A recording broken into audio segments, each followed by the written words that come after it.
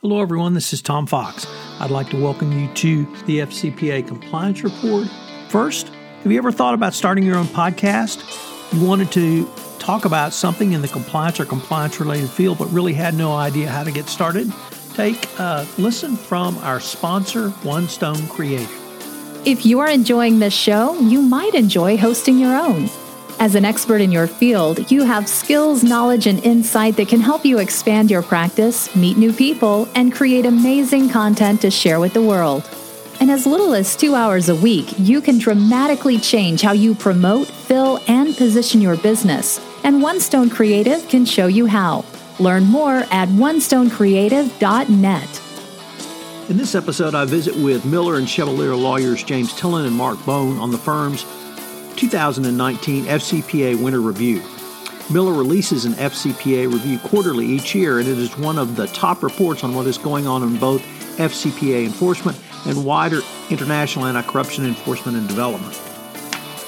This is something that every CCO and compliance practitioner and, frankly, outside counsel needs to consider in both creating a compliance program and updating it on a proactive basis. I know you will find it useful. I link to the FCPA Winter Review in the show notes. This conference will now be recorded. Hello, everyone. This is Tom Fox, back for another episode, and you're in for a real treat today because I have with me James Tillin and Mark Bone, both lawyers at Miller and Chevalier, and we're going to talk about the Miller Always Excellent FCPA Winter Review 2018. Gentlemen, first of all, thank you for taking the time to visit with me. But even more importantly, is the quarterly and annual Miller reviews are great. So thanks for putting this together for the greater FCPA and compliance community. Well, thank you for those kind words. We're glad someone reads it. It's a lot of work. Appreciate you having us on. And it's a great resource. Obviously, talking about what happened over the past quarter, but frankly, throughout the year, simply to give compliance practitioners the greatest amount of information around enforcement actions, where compliance is going, and where general anti-corruption is going across the globe. So if maybe we could jump into it, and let me just start up by asking, what are some of the things that you guys wanted to highlight, or perhaps more appropriately, what did you feel like the report set out that really was a new or different analysis? I guess I think the case analysis we have is definitely worthwhile to take a little closer look at. But one thing I think we'd highlight is we now have 2 years of data by which to evaluate FCPA enforcement under the Trump administration. And so that gives us a little more data to put behind analysis as to where enforcement under the current administration is going, more so than we have in review or years past. The caveat being, of course, that most of the cases we're looking at were initiated under the Obama administration's DOJ. So the next couple of years should be a little more instructive as we begin to see how investigations initiated under Trump's DOJ are resolved. But I guess the most interesting thing is that the data are mixed. There's some upward trends and there's some downward trends. For instance, over 2 years, the Trump administration has charged 24 companies for an average of 12 a year. That's down slightly from around 15 companies a year that the Obama administration DOJ or Obama administration charged. But this past year, the Trump administration, SEC and DOJ charged 16 companies. And so that's actually slightly above the Obama administration average. The average corporate penalty imposed by the DOJ and SEC has been was $66.9 million under the years of the Obama administration, and in 2 years under President Trump, it's $78.4 million so far. So that's actually increased. And there's also been a significant uptake over the past couple of years in individuals charged by the DOJ, at least over the years immediately preceding. And I guess the final biggest takeaway is probably the drop in known investigations initiated. In 2017, the number of new investigations initiated, and this is based on public reports, based on DOJ or SEC acknowledgement or wherever we can confirm the existence of the investigation. So these numbers aren't perfect. But in 2017, it remained on par. Over the past 10, 12 years, there's been about 30 investigations initiated each year that we can identify. And there was 30 in 2017. But that number dropped significantly in 2018. Note that because these numbers are inexact, we're waiting on new filings to come out, annual reports for 2018 that will come out. So there definitely could be additional investigations that we identify that were initiated during 2018. But that number is probably not going to change drastically. So that reflects kind of an interesting data point that we aren't seeing as many investigations, at least publicly acknowledged, initiated by this administration, and that could portend to future enforcement activity. I'm sorry, I didn't pick up the number of investigations you found open in 2018. Could you give us that again? It's 10. 10 that we've identified thus far, and that's actually, we've been tracking this figure. We've got data going back to 2006, and that's the lowest year on record.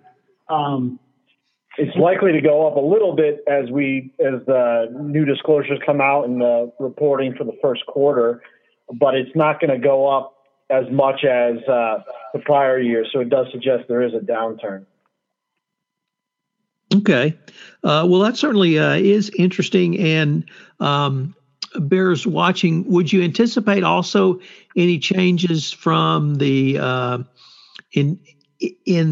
although it would be reported in 2019, a calendar year 2018 10K filing? That's right. That's what we generally get a lot of the information from the SEC disclosures. And so there's going to be a few more that will pick up in the first quarter disclosures. We also look at press reports as well as non-public sources. And so right now we're at 10. It will go up a little bit, but it's not going to reach that average of 30 that was in place since, say, 2009. And so that's what suggests there's a downturn, and it may be that fewer companies are self-reporting. Well, it's certainly a number that bears watching, and if we get that kind of number over 2 or 3 years, I think we'll have to perhaps reinterpret at least the self-disclosures and or reported investigation data. Right. Agreed. So what I really wanted to visit with you guys about is you're both white-collar defense practitioners, both handle FCPA cases literally across the globe.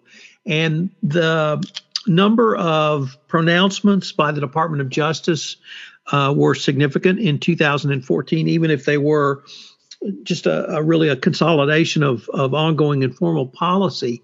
So I been really intrigued about whether or not your professional advice has changed for your clients, or are you talking about things like proactive actions by your clients, proactive compliance, more so now than perhaps in years past? We've always been beating the drum of the importance of effective anti-corruption compliance program. I think where now it might be an easier sell for some companies internally is because of the recent changes in DOJ policy statements, as you alluded to. So, for example, the corporate enforcement policy, the fact that there's a presumption for a declination if you can show cooperation and remediation and voluntary disclosure. Well, feeding into that remediation is an effective compliance program. And then if you look at the policy on monitors, the way that a compliance program can help you avoid a monitor, or the fact how they've stressed, given some comfort that conducting due diligence and M&A transactions and then integrating acquisitions into your compliance program can lead to a benefit and avoidance of successor liability. And so these are all points that suggest that your effective compliance program, of course, can help prevent wrongdoing, but even if wrongdoing occurs, you may be able to avoid an enforcement action or mitigate the fines and avoid a monitor. So we had as I mentioned, several policies or additions to the U.S. Attorney's Manual and some speeches last year. And I really have to go back to the November 2017 FCPA corporate enforcement policy that was incorporated into the U.S. Attorney's Manual as a starting point, although I realize that was 2017. But in May, we had the anti-piling on policy. In July, we had the M&A policy. And then at the end of the year, we had the modifications to the Yates memo. Have any of those changed the way in which Miller would not so much advise a client, but actually do an investigation? Or do those a company still has to do a robust internal investigation based upon the facts of each case? I don't think it's really changed the approach significantly. What it may change is some of the black and white you can cite to and use in your discussions with the company and also with the DOJ and SEC, pointing to their own language in support of a company advocating for a declination or advocating to avoid a monitor. You have more to point to. Or, for example, if you're advising a company that's facing an enforcement action in multiple countries and pointing to the piling on policy and getting the DOJ on board with the fact that this is not something they need to pursue because other countries are effectively prosecuting that activity. And so it gives you a little bit more ammunition, a little bit more clear statements than before, but it's generally the same approach. Yeah, I would say, I mean, these policies are welcome to our clients. They add clarity and can give them peace of mind heading into negotiations and heading into investigations where they make decisions as to whether or not to disclose. I don't think our clients have seriously considered pulling back on compliance or robust remediation or cooperation in light of these policies. I think these just add a little bit of peace of mind in terms of what they're already doing. I think without doing these things, without effective remediation and cooperation, you're not going to avail yourself of the benefits of these new policies. I think when we beginning investigation, and James and I were just talking earlier, I mean, we generally advise companies to as early as possible begin remediating any potential misconduct that they identify to prevent any ongoing violations during the course of the investigation, and B, if it ever comes to a negotiation with the government over settlement terms, you're in a position to kind of say you've already done all of these things, and hopefully that earns you some respect and is borne out in the settlement terms. So let me turn to the Bienkowski memo. I don't want to say that's controversial because in many ways I felt it was a compilation of currently existing informal policy, or at least where form was actually following the function. But one interpretation I've heard is that a company could use the Bienkowski memo as a roadmap to help it avoid a monitorship if it finds itself in a FCPA investigation or enforcement action. I wanted to ask, do you guys find that interpretation valid? And if so, what were some of the highlights for both of you all from the Bienkowski memo? Sure. I think that is fair to say it's a roadmap, but it's a roadmap that generally was there before. It just gives you something to point out that's more explicit in the discussions with the DOJ. And I think it confirms a point that Mark was just making, that compliance and remediation needs to start as soon as possible in an investigation. That's been always our approach, but it's even more. You can advocate for it more within the company by showing that it could lead to benefits. And so, finding out what the compliance gaps and weaknesses were, and addressing those gaps and weaknesses early on in the investigation, so that by the time you're negotiating with the DOJ and SEC, you can point to those remedial efforts. And the fact that this memo suggests that they're not only looking at the state of the compliance program when the wrongdoing occurred, but what's happened since then. And if you can show that it is been an effective response in being able to avoid the monitor. I think that's particularly helpful. Yeah, and I don't think that's a bad thing. I would also note that it's going to be fact dependent, and that this is the companies where the misconduct of issue is discrete or limited, or where they had a decent foundation, the compliance program in place, are going to be the best position to avail themselves of it.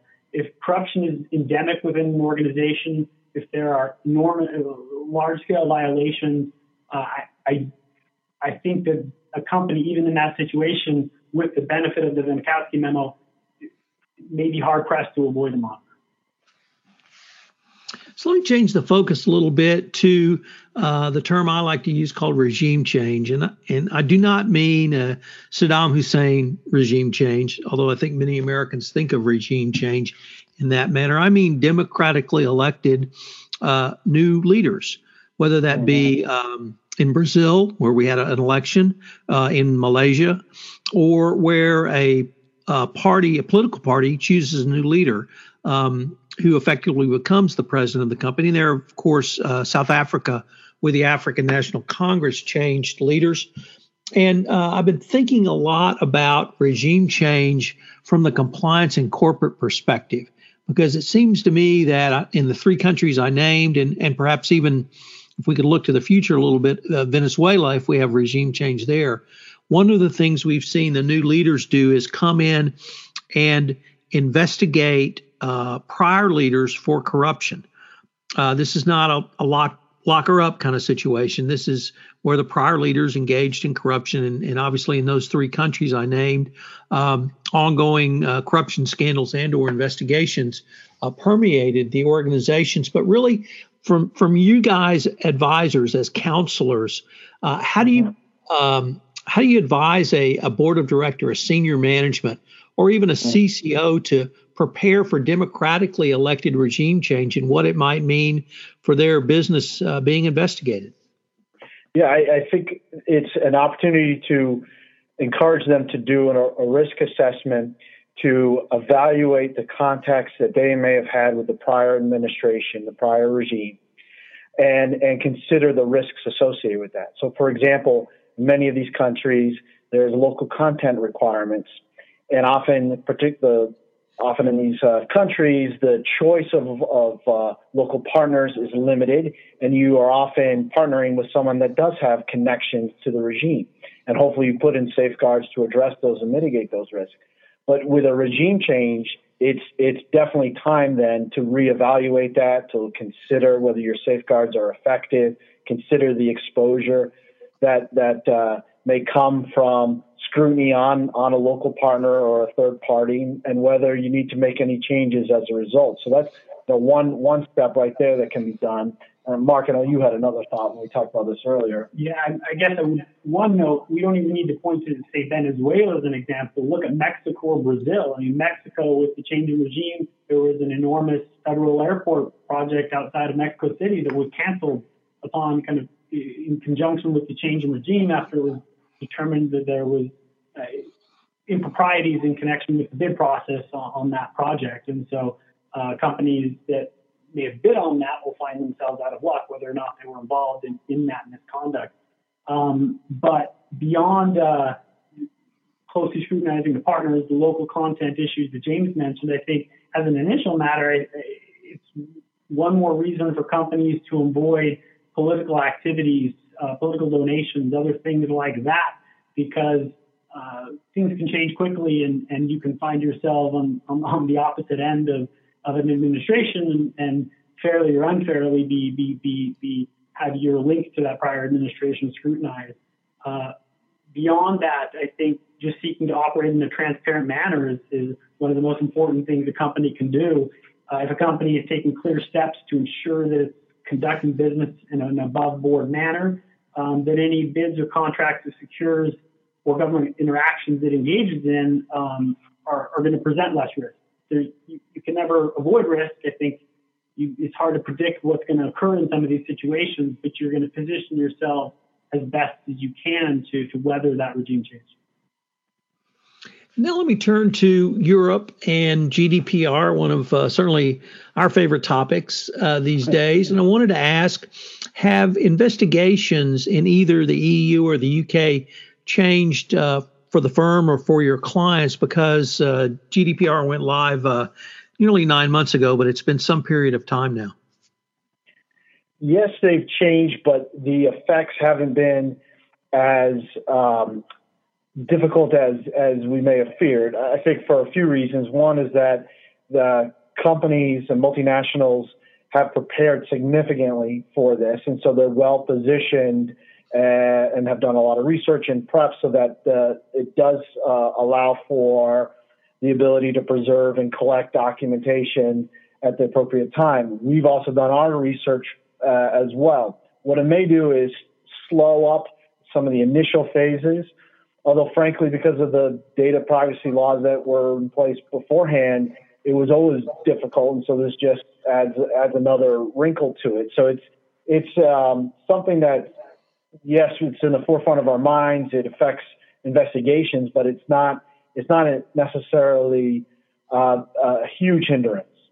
James and I were working on an EU-related investigation this past year in advance of GDPR being implemented, and when privacy issues came up, there was an internal counsel within Europe with whom we worked on these issues, whose sole job was to ensure compliance by the company. And so as we mapped out our investigative steps, we ran them through an internal legal personnel who was able to assist us in ensuring that we were appropriately being sensitive to data privacy issues and in compliance with the law.